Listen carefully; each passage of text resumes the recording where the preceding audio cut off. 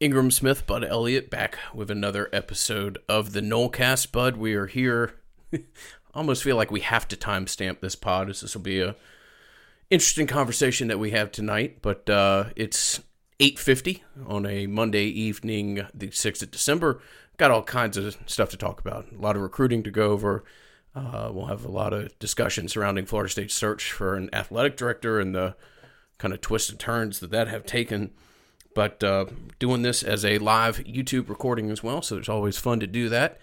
And with that, Bud, we'll thank our friends at Louisiana Hot Sauce and the great people at Tarpon Cellars Wine and jump straight into this podcast. Yes, a literal tip of the hat to them. We got a lot to cover tonight, man. I'm on baby watch, so could be dad's second time at any moment. So we will see. We have basically like 2 shows worth of info, I think, tonight to discuss. And we're going to pack it into one about maybe 75-minute show. I welcome people in the chat there. Where's post-Miami Ingram? Volume check. This was playing weird with us on the YouTube recording a couple episodes ago. So it seems like people are being cool. Taking a break from soccer for the Nolecast. Absolutely shout out to the Seminoles there trying to win a national title there in soccer. Admit I don't have it on. I am over in the corner here. Not when I'm looking like this. This is a screen. That's my TV over there. When I look up there, that's at the 60-mile-an-hour wind going on in this Monday night game, which is pretty wild. Anyway, let's go ahead and get on this. Yeah, I think there was an auto adjust setting that was causing some issues. We would adjust it, and then in post the video recording mix was all jacked. So yeah, let's give a quick audio check on my end as well, since that seems to be where the mystery problems have occurred from. But a lot of different things going on tonight. I do have an eye on the soccer game, and wishing the number 1 seed all the luck in the world, and hoping they bring home the hardware out there. No doubt, man. Let's see some chalk. A lot of stuff going on. Where do you want to start tonight? Everybody says you sound great, and you do. You got those dulcet tones of Ingram. I'm not post game Miami, but I do have a cocktail here, so I'm sure that's probably what it is. Nice. All right. Wesley Basaint, probably need to start there. Yeah, there's a couple things here that we just need to kind of get out of the way, I guess. All right, bud. Yeah. 4-star kid, Miami Central. You put your eggs in that basket. Things appeared to be coming together. Mom doesn't want him to go out of state, so West Virginia and Penn State, threats but not serious ones. Was going to take a visit to Florida. Didn't, because of their, coaching situation. Obviously, they fired. You got a lame duck coach at Miami as of the time of the decision. He makes multiple visits to you in Tallahassee. Staff felt good about him. I can confirm that. Multiple times I checked in. Yeah, we feel like we're in a good spot. We feel like we're in a good spot here. They knew he was a Miami fan, but ultimately, if you're going to get back, not to like national championship level, but if you're going to get back to like respectability, you need to be able to close out a kid like that. And that's an embarrassing miss for this staff. And I think it should come with consequences, to be quite frank, and may already have. Yeah, it is an embarrassing miss, and I don't need you to vouch for me per se, Bud, but I mean, you can certainly say that it's one of the more frustrating stories that I've heard recently as far as the response to it. And look, there are things in the world of recruiting. Okay, so you only win in recruiting. There's no second or third place, and we'll have to see what the portal does and how its impact. But you either get a kid's signature or you don't. There are times in recruiting where you can put your best foot forward. You can do everything in the world possible. You can just not be able to break a relationship that Coach XYZ has with mom or whatever decision maker. And that's not an acceptable loss, but it's somewhat understandable. Ask Georgia in their pursuit of Travis Hunter this year. There's also times, and to be fair, I know Willie's staff ran into this, that they'd come back to a staff meeting and say, look, Coach, what we think we have to do to get a high-profile linebacker, high-profile safety, well, there's another school out there that's doing that with a 3 multiple on it. We're just not going to sign that kid, okay? Also, somewhat of an acceptable understanding as to circle of events that leads you more to effort, signing you're the saying. kid.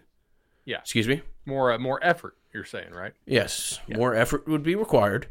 I don't think this is one of these situations. I mean, I think Florida State really dropped the ball, and I'm disappointed in the manner that the Besaint recruiting was handled from the way that I understand things. You pushed all your eggs into the basket at the position, as you mentioned, had the kid up all the time, and you didn't have your finger on the pulse of the recruitment for whatever reason. And didn't you hire somebody? If Miami, right? Like, if Miami came in late, from then Miami they Central? came in late. That's what happens in recruiting. You need to have a relationship there. That let's just say that call comes in on Friday, 8:00 at night. Somebody in that room steps out and lets you know that the map just changed. And I don't know that Marv lost his job because of that or that he was fired, but I don't think those two things are not connected. And I'm not looking to go around being the Grim Reaper here, but you have an analyst on staff that's almost exclusively there to recruit South Florida and to give you the opportunity to win battles like this. And if you lose it because you don't know what's going on, then you've got to take a good hard look at what you're doing and who you're trying to do it with. From that high school. Right? Yep. Yeah, I mean, if I'm Norvell, I'm making a change there. Like I can go get somebody who's working more in college if I need somebody to break down film analyst wise. Like if I bring you on from that high school and you get caught flat-footed on something like that, gone. You got to be cutthroat. We'll talk about this later in the show, but the other schools here in the state are upgrading their staffs. They are committing to being cutthroat. And we'll talk about this a little more later in the show. You got a lot of guys with South Florida ties here, and you get caught flat-footed, right? I mean, you got Bartow, you got Sabbath Joseph, you got Randy Shannon. I don't think that I don't think they did their jobs here, right? I mean, that's not good to have that happen, to feel good about this up until that late and then get caught flat-footed. That's not okay. If I'm Mike Norvell, I'm pissed. And I think he probably was at that recruiting breakfast. My understanding is that that's exactly the response. Yeah, from what you texted me, yeah. This was not, look, this is, at that position, when you push everything out there for a kid and you get caught off guard, unacceptable. They already think the kid they signed last year from the COVID class probably can't play, or at least won't play anytime soon. They have concerns about him. You've messed around with this kid from Lee County. I'm not trying to just come out here guns blazing, but I don't understand if you're really circling back to him again. You've made twice the decision that that's maybe not a pairing that you want, okay? And I understand you've got to fill a board and you've got to get high school linebackers, but do we really want to play the Willis dance in the air of the transfer portal with a kid who's seemingly intoxicated by the idea of playing a position that he's just not? I just... That's a great point, though. You got to do better at linebacker. It's a big swing and a miss. This is the issue with the transfer portal. It used to be you recruit a kid like Willis who falls in love with the idea that he's a safety, which is what Georgia Tech's pitch was to him, even though I think FSU weighed him in at 235 or 238, something like that over the summer. I mean, the guy's... That guy will never play safety in any sort of traditional sense in college. It used to be if pre-portal, you had time to de-recruit a kid because he probably wasn't going to bounce because you would lose a year of eligibility. Now you got to be a little more upfront with kids unless you seriously plan to follow through with playing that guy at safety, which clearly he can't play safety in this defense. What happens to a kid like that who really enjoys the recruiting process if he gets some hard coaching? Does he bounce, or can you trust him? Jamie Robinson turned out well for you, but I don't know, man. I mentioned Jamie because he's from the same high school, but he was already in college and had gone through the recruiting process before. That's not a great backup plan. And I think this staff has done a lot of good things. And I think you have some good people on this staff. I also think you have some people who Mike Norvell needs to take a look at and say, hey, I didn't put together the perfect possible staff in my first go at it. And I don't think anybody would expect Mike to, right? But it is on you if you fail to make changes on it, personally. So we'll see going forward. Would you take Willis? No. I mean, Same. look, I would say you've made the spot for decision portal. twice that you want to go in a different direction. Trust your gut there, okay? And he left. I mean, He kind of embarrassed you twice. yeah, he did. And again, you displayed that you didn't have a real read of a kid's commitment or recruitment twice. So At the same position, which let's go back to one of the first episodes we did. We had a lot of good things to say about Marv, but my Mississippi State guy, and I said this on the show, and we got shit for it. I said, my Mississippi State guy said he's got to learn to close. I don't trust him to close out a recruit. Sample set's too small to say my guy was right. So far, it looks like he was right. I mean, recruiting is such a small sample set anyway, but a lot of supportive evidence to what he's suggested. I mean, you got playing time. It's Florida State, and you can't do any better than. I mean, Omar Graham's having a nice season. If he's like the third best linebacker in your class, you're pretty happy. If he's the second best linebacker in your class, all right, fine, whatever. If you end up with Omar Graham, well, I mean, granted, there's. I'm not saying Marv was fired. I think he likely, it's good that he looks like he took another spot. And we knew that because, well, I was told to look at some photos, and Randy Shannon was in the picture with Azarie Thomas, the four-star number four athlete recruit in the country out of Niceville, who, man, all kinds of connections to what we were just talking about. He's not a linebacker. He's more of a safety / corner type prospect, really good athlete, somebody who I think would play early for you. And you're back in the picture there because Oklahoma is kind of far away, and Oklahoma fired their coach, and LSU fired their coach, and Florida fired their coach. And then he really loved Florida's DB coach, but they let him go today. And Azarie tweeted a tear emoji. And so you had a really good in-home visit with him. FSU was battling an issue where they didn't recruit his brother under Jimbo. And he went to Georgia Tech. And I think that was kind of a holdup in this recruitment, seriously now. And then I think they found a way to patch that over. I'm actually told he's going to take an official visit to FSU this weekend. So that's some good news for Noles guys there. And I mean, all of a sudden you go from not a ton of a relationship to maybe one of the longer ones. But let's talk about Shannon here. Shannon is an authorized coach now on the recruiting trail, which means at least for now, he's on the staff out recruiting. I told you guys at the time that I thought the $40,000 flyer on Randy Shannon as an analyst, because UCF was still paying him, was great because of his relationship with Earl Little and family, right? If Bama for some reason fills up on space and they don't have space for Little, which right now the Bama people tell me that they do have space. If they didn't have space, I think having Randy Shannon on staff is a hell of an insurance policy to make second place come in first place. Is Randy Shannon who needs to be your linebackers coach, though, man? I was not impressed with his recruiting at Florida. I was not impressed with his recruiting at UCF, nor the defense there. I do know some of the players on the current team like him quite a bit. And Brendan Sinone's reported that as well.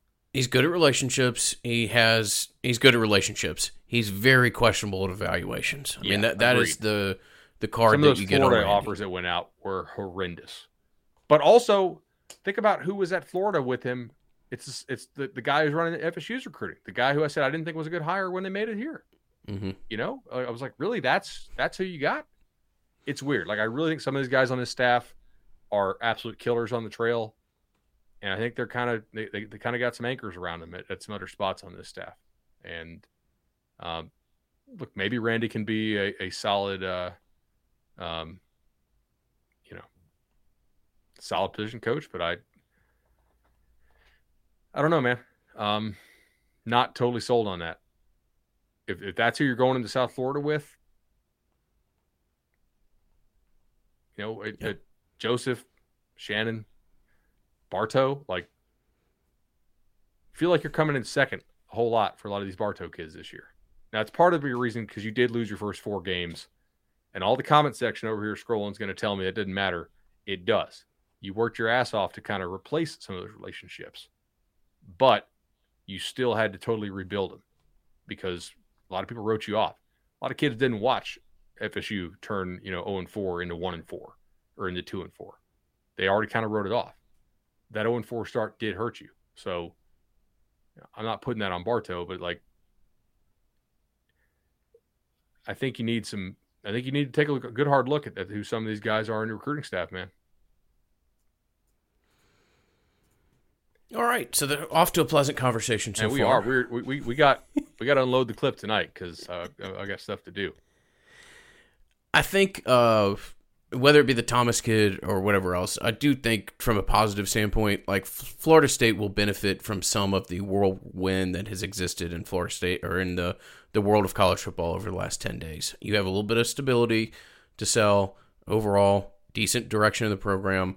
I think you're going to pick up one or two pretty significant kids, like top 300 players in the country, one of them significantly higher because of that. So, it's always interesting when it comes to recruiting, but I do think you'll get one or two kids that even as recently as 10 days ago, you and I would have had a hard time really predicting that Florida State would be there and be an option for them. So something to watch, and it ain't all doom and gloom, but it's also a real situation that needs to be addressed.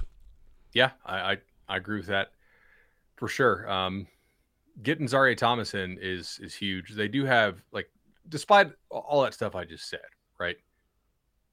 That's more like you need to stay competitive into the future and need to make the necessary changes there, I think, to stay competitive into the future. I know I think you probably are calling for more heads than I am, but I think we both agree you need to mix that thing up a little bit. But, like, you're going to land some kids out of this whole thing, I think, that maybe could fall to you. Thomas obviously being one, no doubt, right? Like he's a stud, and I might put in a crystal ball for him. At Look, this man, point, you sign a class of Thomas, McCall, Hunter, and oh my God, flirt with Little. I mean, you have that is a transformational class for your defense, and obviously the back half of it. So Thomas would be a massive pickup, and I'm not just speaking of stars. It's a pretty good fit. I like a lot there. His brother at Georgia Tech ended up being a Wanye, I believe was how you pronounce his name. Was a pretty damn good player in his own right. So that's an interesting backstory that I wasn't aware of. Yeah, I think, was that all Jimbo, or is that the transition year Jimbo to Willie? I think that's all Jimbo, if I remember when Thomas's career was exactly. I remember when the Wanye thing was. This is a live broadcast, so we will.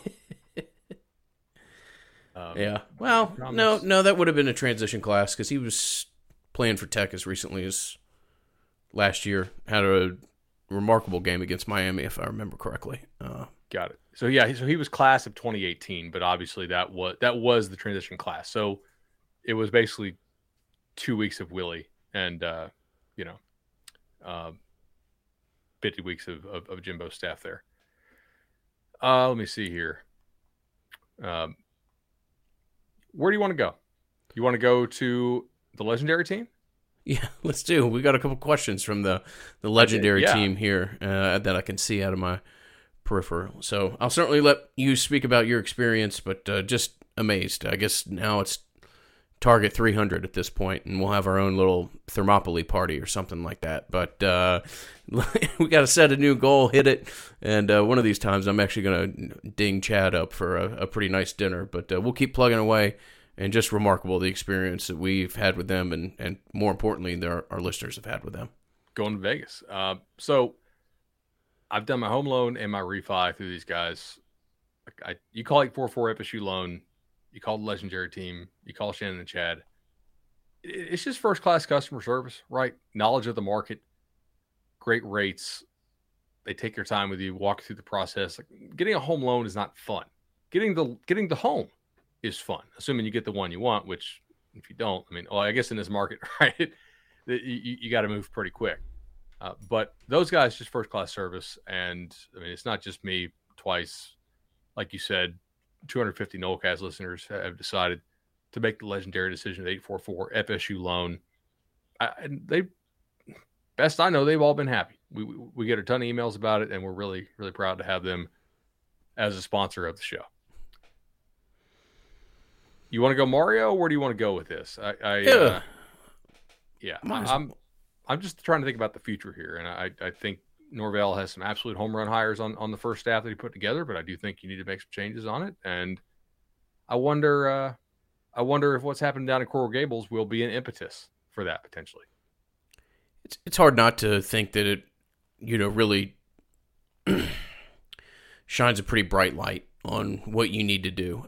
And now, to be fair, let's realize how much money Florida State is paying to the position of head coach at football right now. When you talk about Willie's contract, and look, that wasn't as flashy as what transpired down in South Gables today, or Coral Gables, South Florida today, but that was a significant commitment to, hey, this isn't going well. We've got to take a really large financial loss to try to course correct, and it looks like they did. But if Miami's doing a tenth of the stuff that they're talking about right now, then you've got a whole different animal than you've had down in South Florida. You've got a level of commitment that has not existed otherwise. Now, you can rightfully point out that this is a school that certainly looks like they're pushing a lot of chips into the middle, and if it doesn't work out, then, is it a significant gamble?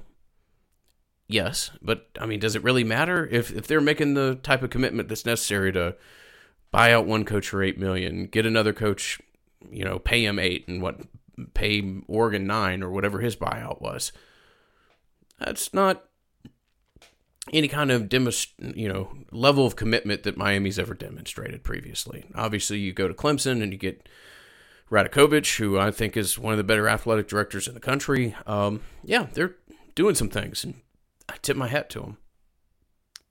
I agree. I also give a lot of credit to David Lake of our Miami 24/7 sports site, Inside the U. He knew he had the nuts hand, and he just sat on it, man, and just let everybody else out there look like a fool, running reports that Miami was going to keep Manny Diaz and stuff. I tell you, one of the reasons why I put the crystal ball in for Saint is that coaches I knew on the Miami staff thought they were getting fired after the Duke game. They were just a little bit late on that. Cristobal has some friends, and I think one is actually by marriage, who are like billion with a B billionaires. And they have decided that they want to bring him home and bring Miami football back to glory. And that's not something that they've really been since you and I have been podcasting, really, or potentially ever as far as the funding. And my thought is this, right? Cristobal is very much a resource hound. He's not going to take that job if he doesn't think they're going to give him all the support in the world for finances and paying quality people. We talked about this, I think, 3 episodes ago or 4, about like you can't pay somebody $60 if they have a family and expect them to enjoy life in the Gables, because they're going to have to live 90 minutes away if you want to have enough space to have a family. If you got a single 23-year-old guy or something like that, he can go get one of those kind of college apartment stuff, but like it's hard to get quality people unless you can pay them a lot of money if you're in a very expensive city like Miami, or for instance, like USC. I talked about this on Cover 3.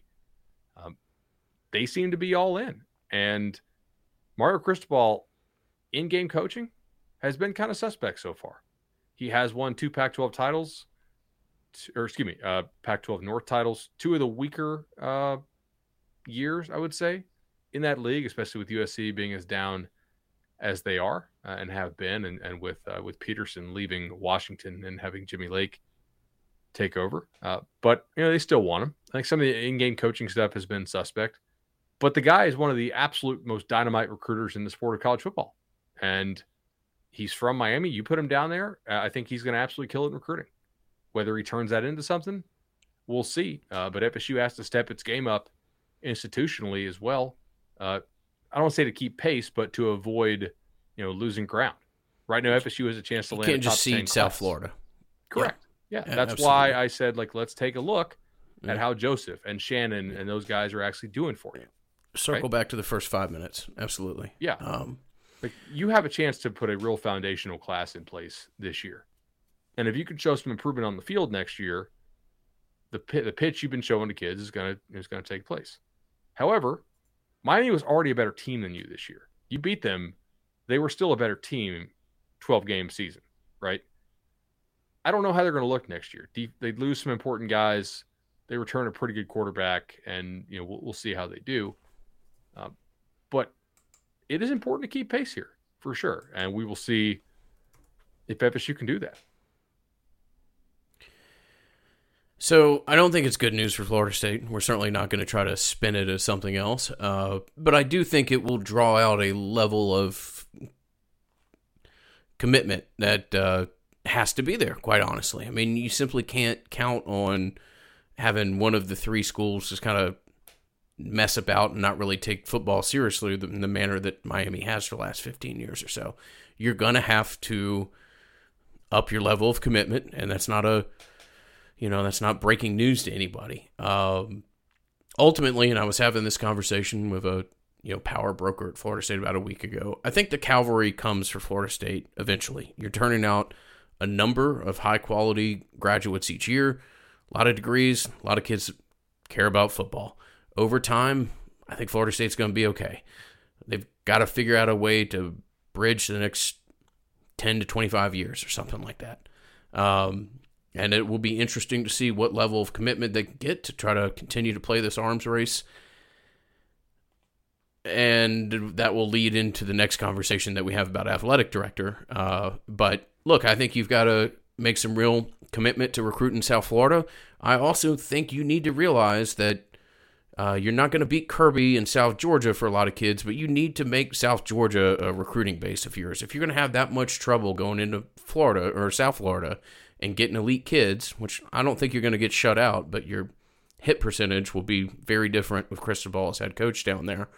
You need to lean on that, Region 1 swath of, kind of Valdosta and everything west. And, it's important to sign some of the kids that are on your board from out there and have that be a little bit of a place that you can lean on a little bit more heavily than you have in the past, because it's going to be tough anything south of Palm Beach County, in my opinion. Yeah, tough, but not impossible. I mean, you really can't see that area. You've had a lot of really great players come out of that area, and we have to see who Mario hires, right? Like I do have a belief that he'll hire a staff that will recruit South Florida well, just because if they're going to give them that amount of money. If you're talking about dudes, dropping millions or billions, and apparently they're getting money from the U Health, which really killed it during COVID. So, obviously, like they. College football, baby. Yeah, we're taking pandemic profits and pumping it into college football. Yeah, I mean, if they can do that, you can't just seed it. That has to be a continuing area of focus. You have to always evaluate who's doing what for you down there and how well they're doing it for you, and see if you can continue to improve the staff to do well down there. If you don't, well, you guys know how this goes. Cristobal also said, like, hey, it's going to take time to get this thing back up to where y'all want it. I think he knows that they're not going to have immediate traction with every single kid down there. Is Kevin Coleman all of a sudden going to go to Miami because Mario Cristobal is now at Miami rather than Oregon? I don't know. Maybe. I mean, it wouldn't shock me if he takes a visit down there. However, you've had a pretty long relationship with that kid, have established the need that you have for him there. And you also lost your offensive coordinator if you're Cristobal to Akron. And I don't know what other staff is going to come with him, to Miami. So we'll just have to see. I'm not going to lie to you guys and be like, oh, he's going to fail down there because he was 62-60, right? I think that's kind of lazy analysis. He'll get the building blocks. If you lose that kid to Miami, though, that's definitely kind of a sign for you, right?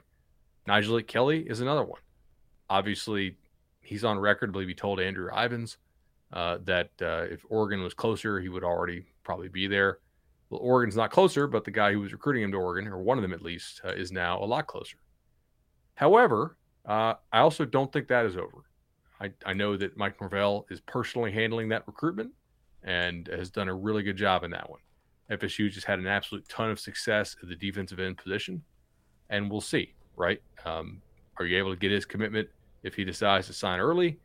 Or Is he even early enrollee? I don't know. Like if he stretches, if that thing goes to February 5th or the first Wednesday in February, isn't it crazy how like you used to know the exact date, and now we're so focused on the early signing period that I blanked on what actual numerical day it is in February this year. So I had to default to a first Wednesday in February.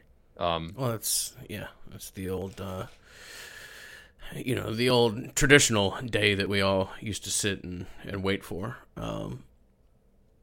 Yeah, man, it's good for Miami. They did a lot of things that I didn't think they'd have the level of commitment to do.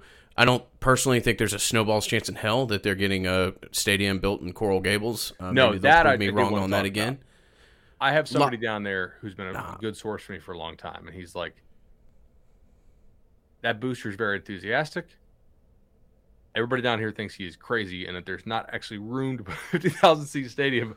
Also, you'd have to knock down a high school. You'd have to knock down a high school and try to NIMBY a lot of wealthy people with Range Rovers in their park, with their driveways, and build a, you think not in my backyard is a fun thing to go through. I don't see that happening. But they've done other things that I didn't see about a month ago either. So we'll see. I think. Speaking of which, but nobody's standing up there saying you can't give money to the school. That's the key. It's like Miami's never really spent before. There's nobody saying you're not allowed to give money to the school. Somebody could very much stand up and say, you're not building this in my backyard. I'm an Ohio State fan, and you're not doing this. Mm-hmm. Right? Like, and the next guy says, yeah, I'm an FSU fan, I'm a Florida fan. Or more like, I'm just a fan of not having an enormous stadium right in my backyard. Yeah, so. Yeah. I'm a fan of being rich and not wanting a stadium in my backyard. That's what that fandom's gonna fall off of. December 9th, bud. I'm not trying to make anybody panic or anything else, but keep an eye out for the continued blueprint project that's tied to the $21 million that Doak Campbell Stadium is supposed to be getting. They've had some local pushback there. I certainly get the gist of what people are saying, but like as a point of reference, the SEC championship game, and I realize that's not completely reflective of a big weekend in Tallahassee, but it's estimated that the SEC championship game brings about $100 million into Atlanta. Just, again, as a point of reference for what some of these big football weekends can mean for local economies. I can see the argument that locals don't want to be, paying a college football arms race, but really a lot of that stuff's tied to code. It's really about the ability to even host big-time events there. I think that does ultimately get passed, but keep an eye out for a meeting on the 9th to continue to see what some of the local reaction is to that tax case moving forward. I totally agree on that. You've been a little more plugged in that than I have. I do think they get it done, though, personally. But I guess nothing's guaranteed. Some people in the chat want to know, can Miami extend its IPF? That's a good question. I don't know. Maybe they can now. They have a 100-yard commitment, it seems like. We also don't know, like, how long will this commitment last. I tend to think because they are, like, buddies of Mario from high school who happen to be billionaires now, that the commitment will last. Like, I think they'll give him quite a long leash. But there's no guarantee that commitment lasts forever. The UHealth thing, potentially, but it's also that's one president of the school who may or may not be there forever. There's a lot of unknowns. I do think that if Miami gets more, quote-unquote, right, it does help the ACC quite a bit, which ultimately will help you. Like, the big sword hanging over everybody's heads here in the conference is the issue of the TV contract, which you don't have any leverage to really change right now at all, and you're locked in. You don't have a good product. Clemson's carrying the league. Miami hasn't done a damn thing in 20 years. Nobody else really has done anything. A lot of these schools pick bad times to kind of fall apart a little bit, and you're not going to get out of this contract, and it runs to 2035, and there's a chance that, I think Pete Thamel was writing about this, that like on an annual basis, the SEC teams could be pulling in 4x what you make from TV revenue. That is basically an anti-competitive state you will enter if you don't fix that thing. You need to have other schools in the league step up. So while FSU fans are not going to they're not going to be happy that Miami is potentially improving. The whole league does need to get better here if you want to survive. It's kind of like otherwise, you can, well, I'm trying to think of a thing I could say here that's not inflammatory. Magic Mike says, yeah, but the tax saver sales. Yeah, exactly right. That's true. They did recently get picked up by Comcast, and maybe we will see something different than, tax shaver and Gotham frying pans and all the other horse crap that we've had to sit through on that of the ACC network.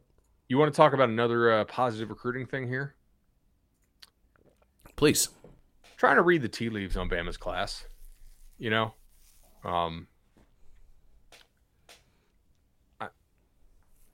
right now they have spots for everybody, and that would include Earl Little and Kendrick Law. But what happens with Damani Jackson, the 5-star corner out there at Modern Day? Just because Lincoln Riley goes to LA now, does that mean he stays and goes to LA? And there's a point for this. Like, don't turn this off. You're an FSU fan, and all of a sudden I'm talking Bama UFC recruiting. I'm going to tie this together. I think it's one of the parts of the show that makes it maybe fun, because it's all connected. What happens to Elias Ricks, right? Bama was considered to be a strong spot for the 5-star who transferred out of LSU. If you're an FSU fan, you want to see Ricks and Jackson go to Bama. That is the path that causes them to say, probably not both, but one of, hey, Kendrick, hey, Earl, we maybe don't have a spot this time, right? That's what you need. You need to position yourself to be second in those races to Bama and, or Denver Harris, right? If all three of those guys go to Bama, maybe you could, maybe, I'm saying maybe here, not guarantee it. Maybe you could pull a Kendrick Law or an Earl Little Jr., You're a 5-7 team. You're not going to beat out Bama for a kid Bama wants. That's just the reality of it. You've had a losing record for 4 years in a row. They've had more NFL first-round draft picks than losses under Saban. That's just kind of how this argument goes. You have to be smart enough to figure out when they might be out of spots. And FSU, for their part this year, they have not done a lot of finishing second on kids that they really thought they were getting. With Pritchett, Atkins had backup plans. They're not as good as Pritchett, but that there's a reason you're backup plan, but he had them. And you start 0-4, losses have consequences. I do think they're still pretty seriously in it with Earl Little, and I think they're pretty seriously in it with Kendrick Law as well. They have a good relationship there. So there's still a lot of potential to add good kids to this class. We just have to see how it shakes out. Betting against Nick Saban, though, is not traditionally a great way to make money. No, as a few of my friends in Athens found out this weekend. But I did too. Win some, you lose some. I will tell you a great way to traditionally make money and save money, and that is to partner with our friend Matt Lewis at Congruity. There is no better way to find out what your business optimized looks like. Congruity has been great partners for us, great partners for our longtime friends and sponsors over there at Madison Social and For the Table. And, it is, like we say frequently, no better way to invest 10 minutes. Worst case scenario, you talk about Florida State for 5 minutes and you realize that, you and Matt / Congruity aren't necessarily a perfect fit, but we're confident if you give Matt and his team a chance, you will see the same value in them that we have and many of our listeners have as well. You can reach Matt 844-247-4100 or reach him via email at knowles@congruityhr.com. Well said. Let's go a little athletic director chatter. I know we both did a lot of independent research on this, and we have different opinions. So this should be a good segment because we have not had, both been pretty busy. We've not had a whole lot of time to swap notes here. Vince Tyree? We have not, and I've literally been texting throughout the show trying to get more information about this. So, okay, so here's what we know absolutely. The second that David Coburn made that announcement, I can tell you that it appeared as though Florida State's interest was only but one guy, and that was Vince Tyree of Louisville. I mean, that was the name that I think you and I heard the night after Coburn made that announcement. I think that was one of the Dallas interviews that it happened right then. Yeah. Okay. Whereas maybe last night this looked like a done deal, and I still ultimately think Tyree will be the guy. I don't know that it's maybe quite the done deal that it is. There's an interesting contractual standpoint or contractual stipulation that basically bans him from going to another conference team without Louisville's, I guess, express consent. Yeah, let's just talk about it, bud. It's an interesting situation. Part of the conversation will be with the assumption that Tyree ultimately becomes the guy, and then, part of it probably needs to be exploring if this contractual hiccup plays itself out in a manner that ultimately he doesn't become your AD. Can we talk about this real fast? I just want to say something to the listeners and the message board folks and the people on Twitter. Y'all don't know a damn thing about hiring an AD. I work in the sport, and I didn't know a damn thing about this guy either, right? Everybody, it's fun to play like pseudo president or pseudo head coach and be like, here's the staff I'm going to go hire and here's my linebackers coach, and here's this guy and that guy. Because at least you see those guys on the field. Y'all don't know anything about picking an AD. Let's just sit back and see how this thing goes, right? I mean, there are some choices that would be very, very bad, in my opinion. Like, I think Miami was right to tell Tom Jurish to pound sand, after he tried to go around turnkey, just as Kansas and USF did. Or, hiring somebody with zero experience, right? Or, keeping Coburn long term.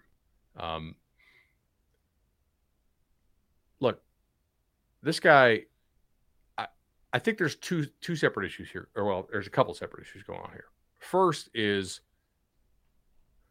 I think that some boosters and other people at the school wanted more input on this process than they had.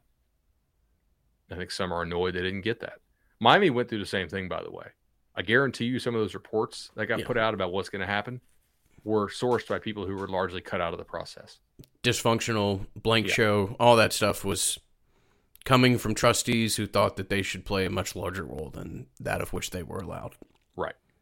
That doesn't necessarily mean this process was good or bad.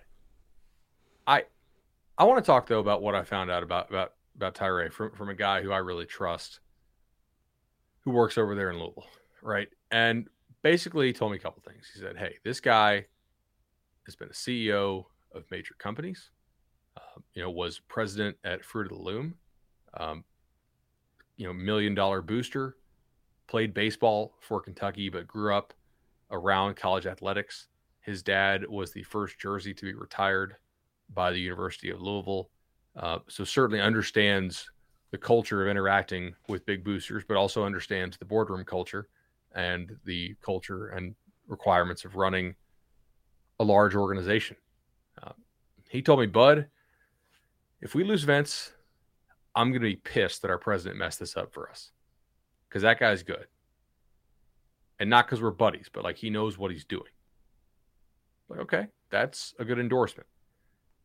Tom Jurish left that place a mess, and apparently more than I realized behind the scenes. Yeah, he had a lot of little fires he had to go put out, and as far as I know, he did so. My guy gave me some names of people he fired. One of those names happens to be Tom Jurich's son, who he let go, and that did not play well with, I think, two of the boosters there. So there's word like, hey, he's not good with boosters. I actually think that's probably false. There's a lot of people who do like the guy an awful lot. I've never met him, never met his agent or been reached out to him. I called somebody up there who I trust. Had to make other difficult moves as well. Julianne Waldron. I actually don't know what I wrote here. There's another person's name, but when I was trying to type notes to myself while I was on the phone. But apparently was not shy of making hard decisions about who needs to go. if you guys know, my opinion is that there's probably 3 or 4, maybe 5 people within the athletic department who I don't think are FSU caliber based on what I've heard from people who have worked at other schools and have come in here and they asked me, how the hell did this person get this job? Right?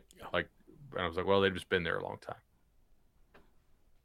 FSU is not really well respected by other athletic departments. I think in part because they're not really seen as a true professional organization.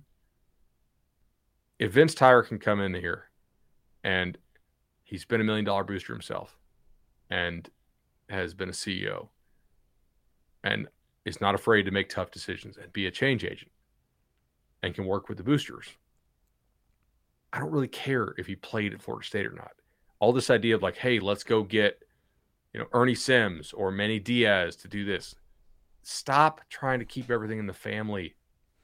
That doesn't make you better for the job just because you played here or coached here. It doesn't. It does make you harder to fire if you mess up. We'll see if they renew Dugan's contract and how that goes. I got to tell you, like, FSU does a really good job in spite of some of its people, I think. In like their coaches, they have some really good coaches in all the sports. But I'm not saying this guy's gonna be a home run hire, but he's a sitting athletic director in your league who has a relationship with Commissioner Jim Phillips. He's cleaned up messy situations before. This is certainly a messy situation. He knows how to fundraise, which is also really key, obviously. There's other stuff I don't know. One of the things I'd like the most was like, you're going to have to make some changes when you come to Florida State, right? No, Caleb asked in the chat, where was he a booster at? I believe he was a booster at Louisville. Yeah, I think so. That's my understanding. Yeah. So there's other questions, though, like how this will work if he's the guy. Again, it's just from somebody what I trust up there. I didn't know a damn thing about this guy before. I really think if you're forming an opinion based on what a couple people say on Twitter, it's just not, that's uninformed. Like I don't know. I have to ask. That's why I wasn't going to do a podcast as soon as I heard this guy's name, because I didn't know. Yeah. And you just get such a collective theory gets built up on Twitter so quickly. Like, oh, he's bad with boosters? Yeah, he's bad with boosters. Maybe 2 who were super tight with Jurich and were angry that he pink slipped Jurich's son. Yeah. He's an interesting background, very non-traditional, as we've talked about. I do know that he will stand up for his coaches for sure. Mm-hmm. Good. There's a rift between he and the president apparently over some like the manner in which he needed to mete out discipline. I think he is somebody who really wants to win. If you guys catch what I'm putting down here, you guys picking that up? And at Louisville, there's certain things that are similar to FSU as far as who you can get into school, how things can be done. Like FSU is a good academic school, but it's, unfortunately, I do make fun of it on The Simpsons, right, from time to time. You can kind of get in whoever the hell you want. I think he has. I don't know. I was basically the guy was like, look, he's kind of old school in that. Like, he does want to win. And I think sometimes his hands have been tied there a little bit, from what I understand. Real quickly, some of the other questions have talked about other candidates. The Jeff Puritan guy, if I'm pronouncing that name correctly, the guy who worked at Tallahassee in the late 90s, early 2000s. I don't think he was ever a real serious candidate from the people that I talked to. Interesting in that if you talk to 10 people, 5 of them think that guy would be a home run hire, and 5 of them are like, nope, I wouldn't hire him at athletic director ever. It's just interesting, the split opinion that some have on him. Alford, obviously, very popular with some people. I hope that Alford can stay. I don't necessarily expect him to if he's not athletic director. That would mean that Florida State needs to make a very important hire for the boosters. Alford, and they could go internal there for sure. Like there's some good people that he's hired who you could promote. He's got there's some good people in the boosters. Absolutely. I don't want to say I feel for Alford because he's being paid and this is a big boy business and people travel. People are hired guns and do the best at the places that they go. But that guy made a commitment to this program at a time that it desperately needed somebody like him. He came in, he did a very, very good job, and all the while with the intention of trying to be athletic director. Okay, didn't work out. We'll have to see if he, takes his talents elsewhere. I expect obviously he probably Mike's will. staff was very like I think we can say that, right? Like Norvell's people. Those two work very well together. I mean, there's corner. there's Alford reasons also that Alford would. Yeah. I'll let you run. No, sorry. Well, I was going to say, like, Alfred has a pretty good feel for the mess that Mike took over, and I think is probably the person most willing to give Mike leeway as far as I probably should stop saying Mike because they're both, Mike. Norvell, the most runway, right? I do think though that if it is Tyree, that this indicates that the new president wants to make serious changes, not on the coaching staff, but like how things are run. To an extent, I think that was an unfair disadvantage that Alford was cast in. He was a candidate that, whether fair or not, was seen as somebody that was already here, and a president interviewing guys that all of the other candidate pool told him how broken the situation was, and regardless of whether they hired him or someone else, there was going to have to be drastic change made. It's my opinion that at least Alford's view of himself is that he's not a large enough of a change agent for what the president's looking for right now. So that is interesting to me. It is also, this is not, as I've seen elsewhere, some Harvard academic just looking to make a hire and then get out of athletics. If Tyree is ultimately your decision, that's a fairly aggressive move for somebody like that to make. So it's interesting to follow. My expectation is still that he's your athletic director, but maybe not the slam dunk that it appeared 24 hours ago. So I agree with that. 100%. Let me see. Some other questions here we probably want to dip into. I don't mean to stop the podcast for one guy, but Alfred 100% wanted the job. No discussion or debate about that, Zach. He took the booster president job, in my opinion, with the full intention of growing into AD in time. So,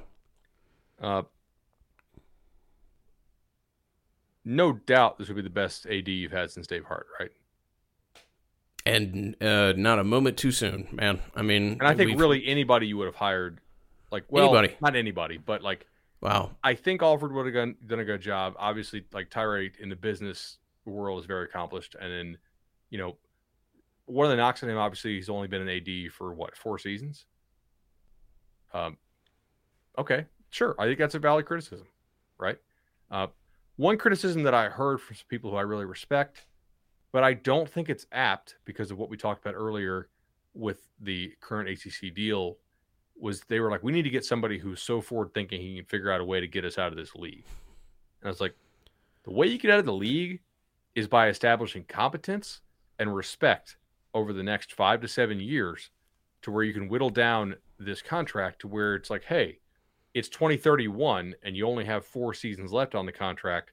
You've done a really good job in a resource deficit against the SEC under the very competent leadership of whomever. We'd like to extend an invitation for you to join, the Superliga or whatever, right?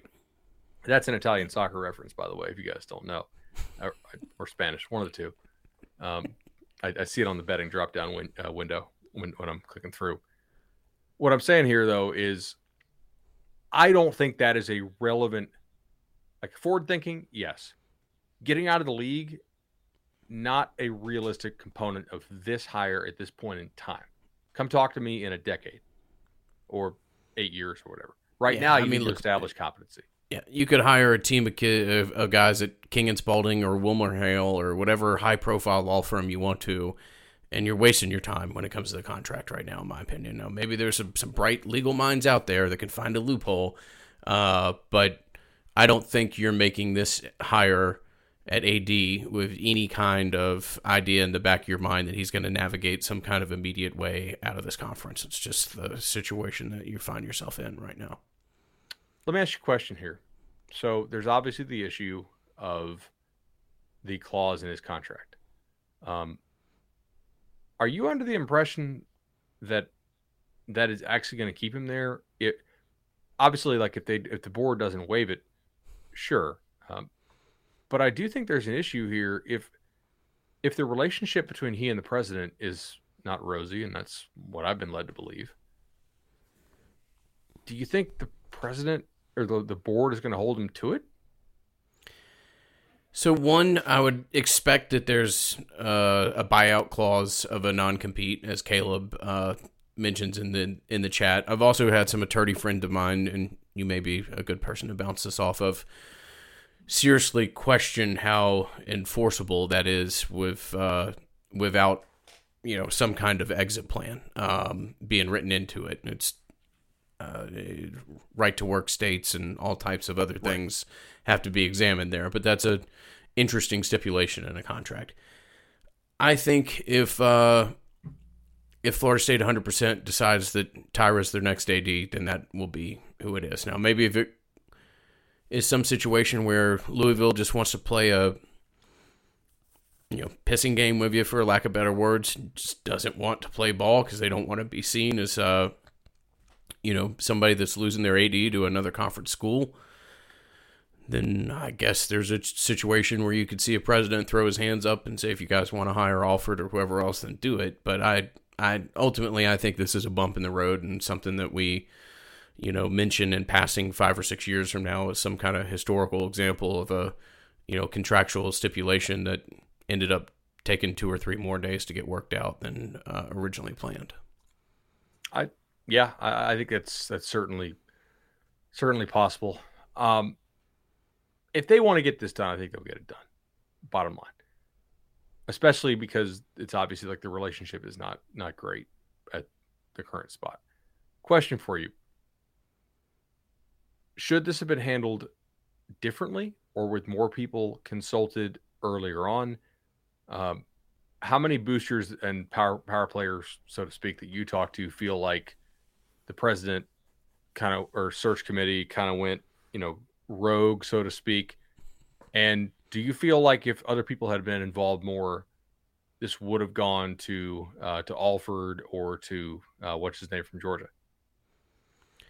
Yeah, I think if more people, the broader the pool, the more likely Alford would have been your AD. I mean, I think that's a safe reflection to make on this course of action. Again, I'll refer back to how we started this conversation, though. I don't want to say that Alford wasn't considered. I think he was given very serious consideration. But within 24 hours of this search being made public, it was pretty clear to you and I that the full focus was put on Tyra, and that appeared to be the direction that they wanted to go almost immediately. So, this is, by all accounts, being driven by the president of the school. To an extent, that's what you want. You also have to realize when you're the president, if you drive this unilateral decision and it doesn't go well, when you have at least what your booster class will refer to as a layup hire, all but ready-made, and you went in the other direction, it's not going to be necessarily the first and best step to get off or as a relationship meeting point with your booster class. So, to answer your question, the larger the pool involved, the more likely it's offered. But this was a decision that was driven by one man, and one man who, by all accounts, when he made his decision as to who he wanted to go to, he was pretty singular and focused in pursuing him. Yeah. So, I mean, obviously, they used a search firm on this, I believe, correct? Yeah, I believe that they started looking about 2 months ago at the landscape as to what this looked like. I don't know exact dates, but I do believe they used a search firm. Yeah, I agree. More Ernie Sims suggestions in the comment section for a linebackers coach. Again, let's expand the pool outside of FSU alumni. When you hire an alum as a coach, it makes it really hard to fire them if they don't work out because there's feelings involved. Unless the guy's done a really, really good job elsewhere, I think it's a bad idea to hire alums as coaches unless they're really proven. That way there's a lesser chance that they fail. And then sometimes they just don't get hired. Like Terrell Buckley. He did a great job distinguishing himself at other places and just never worked out. So Yeah. Okay, so one thing I would point out here is that, like, it's not Tyree's call to reach out to prominent boosters before he gets hired. I don't think that the boosters are dumbasses, and they're not going to just write this guy off because he's not offered or because, like, they didn't get as much say in the process. Obviously, I'm thinking he's going to have some charming to do, but you're going to have to do that at any job. I'm not saying he's an amazing hire. I'm not saying that he is absolutely the right hire. I didn't know what to think. I just called my guy, and he's like, yeah, that's going to really suck to lose him. I actually thought, by the way, because I had a source tip me to Tyra early, but I didn't read the text correctly. My guy said, hey, I think we're going to hire the Louisville guy. And I thought he meant Jurich. And I was like, what? Like, that was going to be... Jurich, for those of y'all who aren't aware, like 10 years ago was thought of as maybe the best athletic director in the country. Was really highly thought of and had, certainly a large and supportive cast at Louisville during his time. And, he probably got a little, kind of Icarus-ed himself to an extent, as others did at Louisville during that period of time. But, he's certainly a name that's out there, but is a little bit more that of 10 or 15 years ago as far as the flavor of the month. I would agree with that. Sorry, I responded to some of the chat here.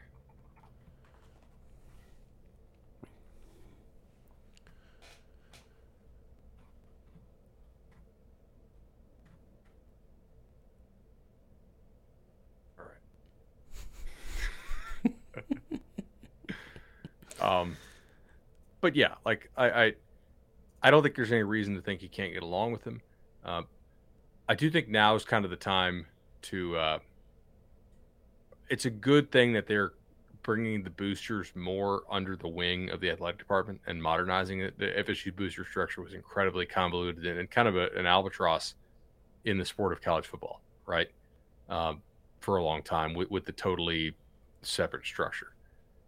So I think that's a good thing. I don't know where this goes. Is there a date at which you feel like if it drags on past a certain time, it will not be Tyree? And if so, is there anybody you think still could get this? If this goes, if you get out of the weekend without it being Tyree, then I would start to have real concern. Like if we enter next week without an athletic director, I would expect that you would potentially see a focus shift. So, I mean, maybe that's a short schedule. I don't know. We'll just have to see. Maybe I'm being overreactive to what appeared to be all but done as of yesterday. So we'll see. A lot of that's dependent upon Louisville and those and how they want to, pursue this situation, or whether or not they want to present an active buyout or what plays out. Honestly, I don't know. I don't know of a whole lot of other candidates involved in this. I mean, I think the gentleman you referenced from Georgia is one that is one that's out there that I don't think I've seen a whole lot of other places. He would get another look. Alford would get another look. That's what I think would happen if, for whatever reason, this were to fall through. That makes sense.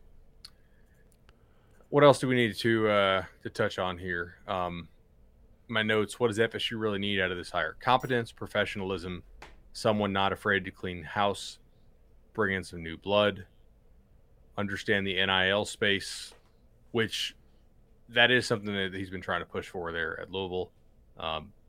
Obviously, if you saw the Texas news today, Texas boosters are guaranteeing $50,000 per year to every scholarship offensive lineman.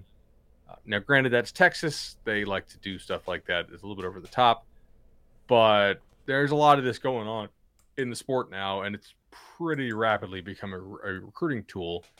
And you're going to need somebody who can kind of rally the troops together FSU has a plenty big fan base to be competitive.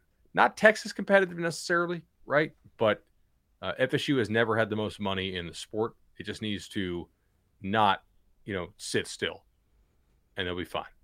You just need to keep working on things and make sure you have competent leadership. And, from Spetman to Wilcox, Coburn was brought in kind of with like a very limited purpose, and I think accomplished most of that purpose. You kind of had some issues there for a while at AD, and having a good leader at AD, whether it's Tyree or not, makes a lot of sense. I think Florida State's made a little bit of progress on the NIL front with, some singular one-offs with some kids. I do think that if Florida State's going to be successful on the NIL front, they're going to have to mobilize like the retail donor. You know what I'm saying? I mean, they're going to have to get a whole lot of people give $15 a month or something like that. So it'll be interesting to see what that how this blossoms and how it presents itself. I do think Florida State has some relatively well-heeled people who are willing to do what's necessary to support the football program. But ultimately, if NIL is going to work for Florida State, they're going to have to pair very wealthy individuals who want to, sponsor a player or two in the recruiting class, and also mobilize what is a very, very large fan base. And, look, politicians have proven that you can do some pretty interesting things based off nothing but what, again, people would qualify as retail donors, small microtransactions. Florida State's got to do that, and they've got to do that successfully. Agree there on that. You want to talk a little transfer portal here? A couple people in the chat asking about transfer portal. I do have a couple things. Number one, FSU did officially offer Jared Verse. He is the defensive end out of Albany. Had a big-time year this year, very productive. That's a position where, again, you had a whole lot of success, right? With the transfer defensive ends past year. It was probably the best unit on your team, and they liked the kid quite a bit, and Iowa offered as well. Who else offered here? Iowa offered, Tennessee offered just today, actually. Syracuse offered yesterday. Nebraska, Cincinnati, West Virginia, Houston, Utah, San Diego State, Purdue, Kent State, Colorado, kind of on and on and on, right? So in the last 72 hours, the kid has picked up a whole lot of offers. It's very clear that everybody seems to think he is a high caliber Power 5 player. So if they can get Jared Verse out of the University of Albany, probably somebody they'd be wanting to take. As far as guys jumping into the portal,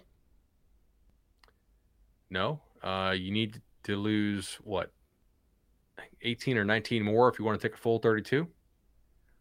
Somebody did ask, hey, can FSU basically cut a kid off the 85, but keep him on the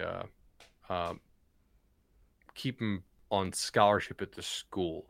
And the answer to that is no, unless you put him on a medical hardship, which means he has to agree that he's not going to play football anymore because of some medical thing. And you got to get your doctor to, doctor to sign off on that. Do you think Shannon will be the co-DC? I hope not. I mean, I again, not impressed with what he did defensively at Florida or UCF. I know some of the linebackers on this team like him. Seems to work well with Fuller, so those are points in his favor. But, I mean, if you're trying to be competitive here, is that really what you need to be doing, or do you need to be going out and getting a big-time guy? Or are you just trying to tread water? Right. Yeah. And where else you want to go with this, man? $40,000 flyer. Yeah, what do we got? Listener questions that we could address on a future episode. We've got a couple that we've kind of organically hit on almost everything that I see here. But let me see here.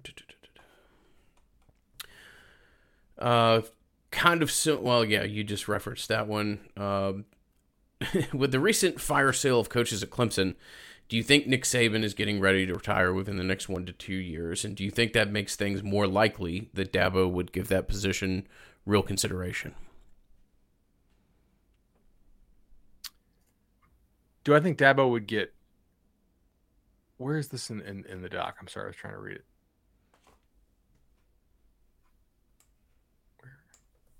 Which, okay, highlight it. Do I think...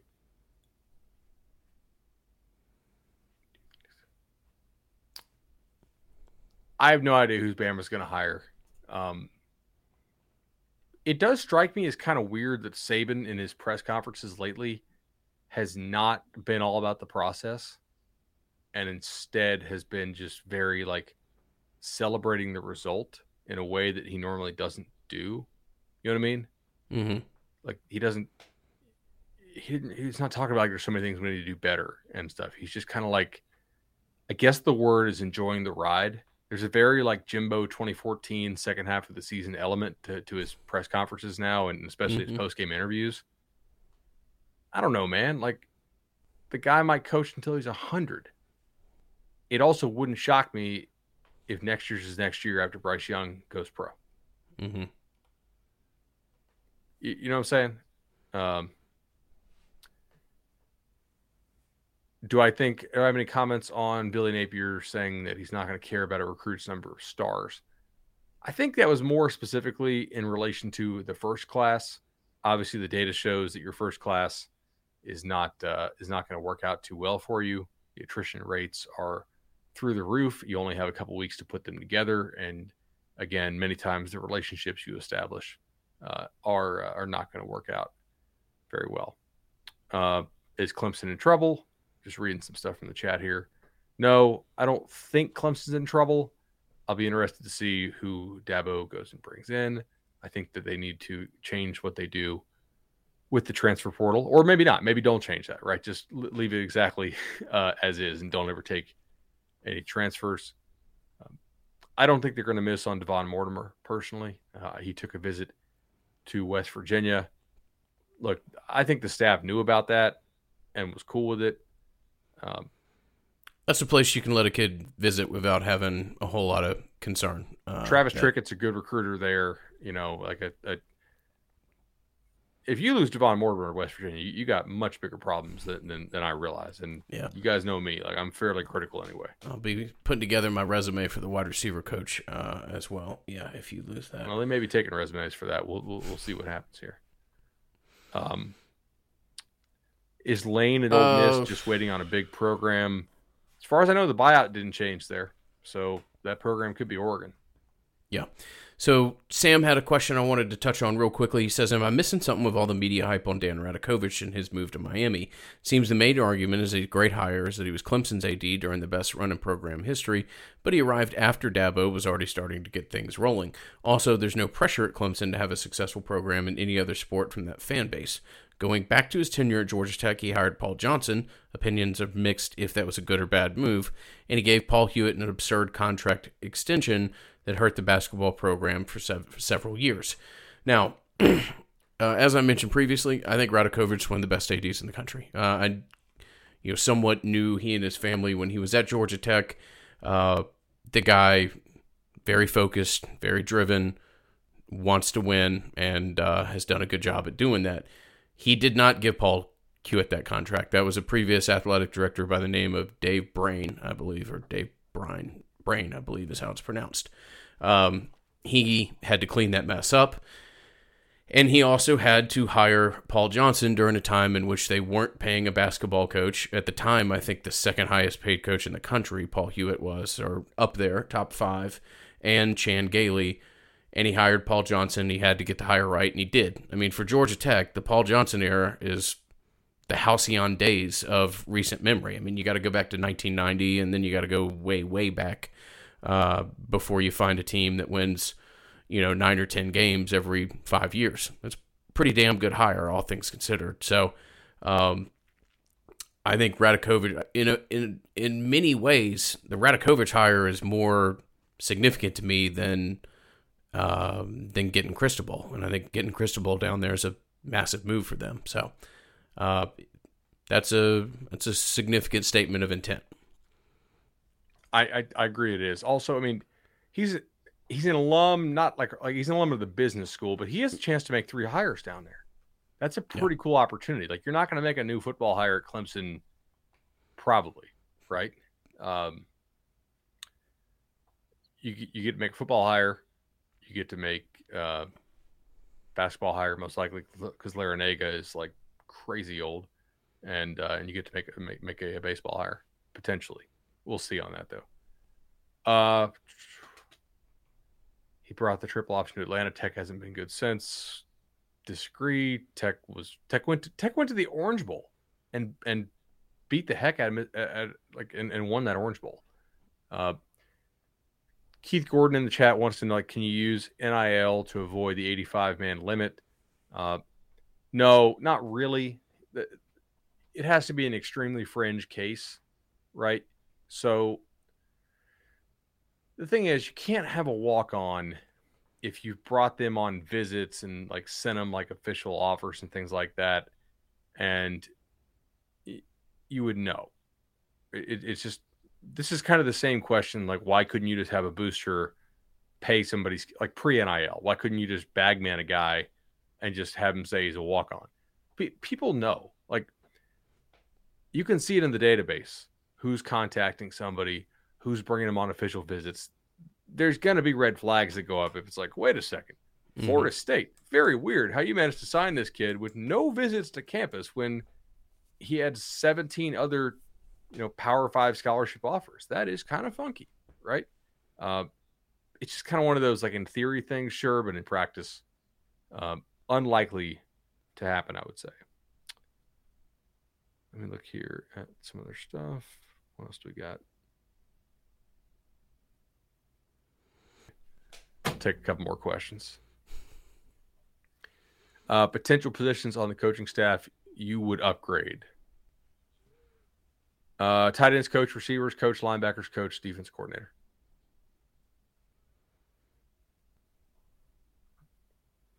Fair. And a very similar response from this end. But I actually think you've kind of hit home runs or semi-home runs at the other ones you made. Like, I'm pretty impressed with this staff overall.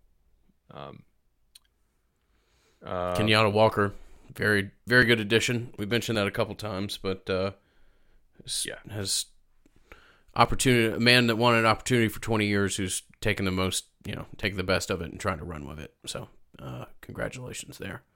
Keston wants to know, how can we thin out our tight end room? That is a lot of scholarships locked up in that room. Well, Ken McDonald could decide to go pro, I guess. I don't think he's getting drafted, but I've been wrong before on guys. Carter entered the portal, didn't he? Boatwright did hit the portal. Yeah. Yeah. Gross, I think, will likely be given another, like, one more year to graduate. Okay. So that'll help thin it out some. Douglas, we'll see what happens. You've got 2 walk-on caliber guys who are on scholarship right now. So, maybe you can find a way to open up something there. Ryan wants to know about Cedric Baxter, FSU. I'm sure they'll continue to recruit him. He was committed to you at one point. He was committed to you on the Willie staff. He actually had a much better year at running back than I realized he was going to have. I did not love his sophomore running back stuff. His junior running back stuff is really, really pretty nice. I'm fairly impressed. Your kid in Orlando. What else do we have? Over or under 2.5 new coaches next year? That's a good number. Position coaches under. I would take the under. Yeah. Okay. Sure. That's fair. If you include coordinators, maybe over. But I still think under is probably the right one. Keith Gordon is still on this idea. Keith, I'll text my compliance buddy about this. I guarantee you that's not allowed. The thing is, like, there's other things that the scholarship kids get that the walk-ons don't. and nobody wants to be like in that position where it's like, oh, I'm a walk on, right? Mm-hmm. Right. Can you explain the extra official visit rule if a head coach is fired? Schools don't get unlimited do-overs, right? Actually, I believe they do, right? If you can go in home again, you can bring a kid on official visit again if you had a change in head coach. We had a question previously in the pod as to a name at office or at athletic director that you're surprised didn't get mentioned or, to our knowledge, didn't get a look at. I'll say, a little surprised Michael Kelly at USF didn't get a look with the relationships that guy has, both in Tallahassee and Greensboro. I would have thought that he might have gotten very serious consideration for a job like Florida State. And I think he was a name in the Miami search, although I think they zeroed in on Radakovich pretty quickly. Yeah, I think that's actually a really good one by you. I don't even have one. I do, by the way, I want to say, I don't know if taking somebody from like a super huge successful program with all the resources in the world is the best strategy. Right. Because you may have the game plan that those schools run, but if you don't have the ability to execute it resources wise, it doesn't really do you any good. I think taking somebody who is shown to be successful or at least competent at a somewhat similar program resource wise is likely the better strategy as long as they're keeping their eyes up. Chad wants to know, if you had to re-enter crystal balls today for Kelly and Coleman, where would you put it in for? Coleman, FSU. I don't buy the USC stuff, and I don't think he's going to go to Miami. Kelly, FSU as well, actually. Okay. But I don't think anybody is over like 20% in that one, and I am not at all convinced that thing is anywhere close to being done. Very tough commitment to read. We might be talking about one of the more Nigel difficult Kelly commitments to read of the past couple years. We might be talking about him 10 weeks from now. Yeah, I hope not. No, I mean like that might be a traditional signing day decision. Oh, I know. I hope we don't. That'll be a challenge. And the longer that it goes, if you're Florida State and you want to sign that kid, you need to get him in the early signing period, in my opinion. Agreed. Yeah, I think that's most likely. Most likely that is possible. So, damn. If Gibbs goes to Alabama, do you think Trey Sanders transfers? I really don't know on that one.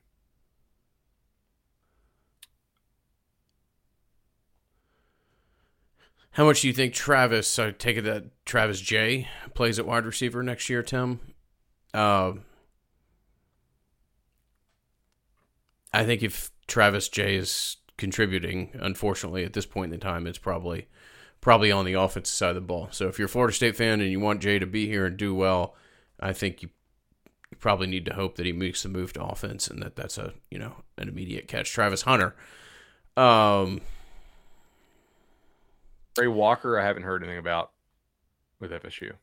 I think Travis Hunter's more significant contributions in year one come at wide receiver. I think ultimately he is a DB, and that's where you promised you'd develop a kid and try to get him drafted in the top 10. But I think his immediate impact is on special teams and explosive plays on the offensive side of the ball. So, by the way, for the guy who asked, we had mentioned Travis Hunter earlier in the podcast. We don't ever let our Travis Hunter clause get risk, and that's always an early mention. I don't think the staff is afraid to make a move on a transfer quarterback, by the way, for Dylan's question. I think they really believe he's legitimately improved quite a bit. The only real question I have with Travis, right, and I think it's unlikely you're going to get a player in the portal who's going to be better for you there, is the continued health concerns, right? The inability to stay healthy enough to practice consistently. I mean, he misses a hell of a lot more days of practice on a percentage basis than he does games. And ultimately, like, that's a concern. I mean, if you saw the numbers this year, David Hale made a pretty good case that like they would have gone 0-12 without Jordan Travis. I don't know about that, but it's also kind of hard to think like which game they won. Do you really think they win with without Jordan?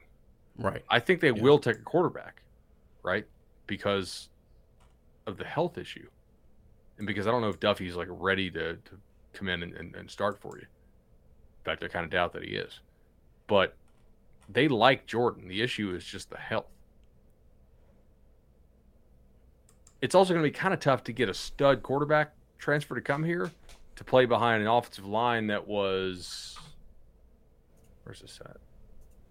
I got a bunch of tabs open still today. We're like 99th in sack rate allowed and a receiving core that's somehow worse than the offensive line is. You know what I mean? Yeah, absolutely. I do think there's a lot of guys who...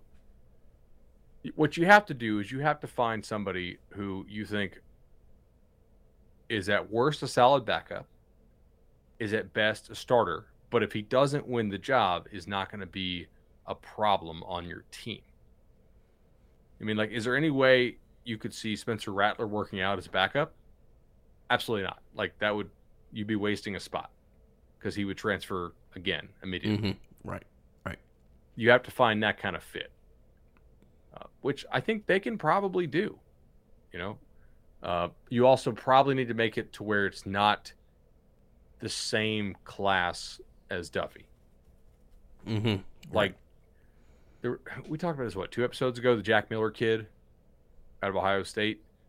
That's a little too close in age, I think. Mm-hmm. So, does Tarpon Sellers make anything sparkly for signing day celebrations? I don't believe they have any sparkling options currently. I will reach out to the good gentleman over there and inquire, but I'm pretty sure that everything is sans bubbles at this point. They do have a fantastic rosé that the lady friends of mine have spoken very highly of. Ryan, I don't drink tequila. I do enjoy vodka. During the summer, in my opinion, a vodka soda is the best drink in the world. I drink either Kettle One or Tito's. Vodka is something that I happen to think that you don't have to spend a whole lot of money to get a decent quality product on. Kettle One lemon from a freezer, straight. Mm-hmm. We had that. I worked at a restaurant one summer in college, and just. Probably not super sanitary. Definitely don't recommend this in the COVID era. But just ripping it straight from the bottle out of the freezer. Pretty solid. That sounds like a job at a restaurant, most definitely. In college, yeah. Yeah, that matches with my experience of bartending immediately after college. Double Cross or Cold River. Jimbo lands another 5-star. Yeah, they're doing extremely well with name, image, and likeness there. Apparently, they have $10 million in NIL stuff they haven't even touched yet. According to I always had concerns that when Texas and A&M figure out the NIL game, that it'll be problems for everybody else. But they're kind of playing a game in Texas right now, and they're kind of it's kind of a bit of a dick measuring contest. 100%. You have that much NIL. Watch this NIL. Yeah, watch us. We're going to create a charity that pays offensive linemen. The Pancake Foundation. Oh, geez. Yeah, and I've said this for 3 or 4 months now. Alabama has done a ton of stuff on NIL that they just don't feel like disclosing, really. Alabama's not falling behind anybody, I can promise you that. Well, their quarterback got $1 million. Yeah, their quarterback got $1 million, and I'm pretty sure at least every person on the roster is getting upwards of $40,000. Oh, yeah. It's a little bit different game being played. That's why I said earlier, if you're an AD at one of those schools, is what you're doing, does that actually translate to Florida State? Can you execute that plan there? You kind of got to play Moneyball. You're sort of not the Rays, right? But I think the Braves are a very appropriate comparison for Florida State. Very appropriate. Right. Like, can you afford to keep some of your superstars home? Yeah. Do you have to be smart with how you spend and not do really silly stuff because it's hard to recover from errors? You know? Yeah. Do I think name, image, and likeness will or should fall under FOIA?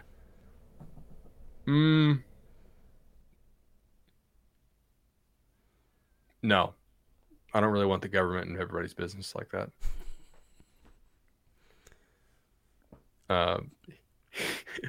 PIMS1 says, here's some coupons to Whataburger Kid. Enjoy. As we started the podcast with, Bud's got a couple things going on in his life.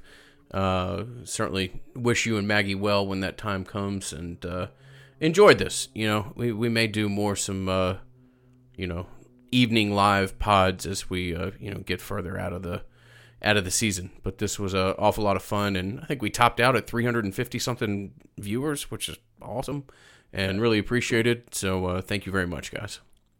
Awesome, y'all. We'll catch y'all on the flip side. All right, y'all. 5 stars, Apple Pod, wherever else you feel fit. Very much appreciated. Yes, this will be available in traditional podcast form for those that are asking. Greatly appreciate y'all's support. Thank you. Cut the last 20 or 30 minutes off, I would guess, just so it's not a 90-minute file. Yeah, true. All right. See you guys.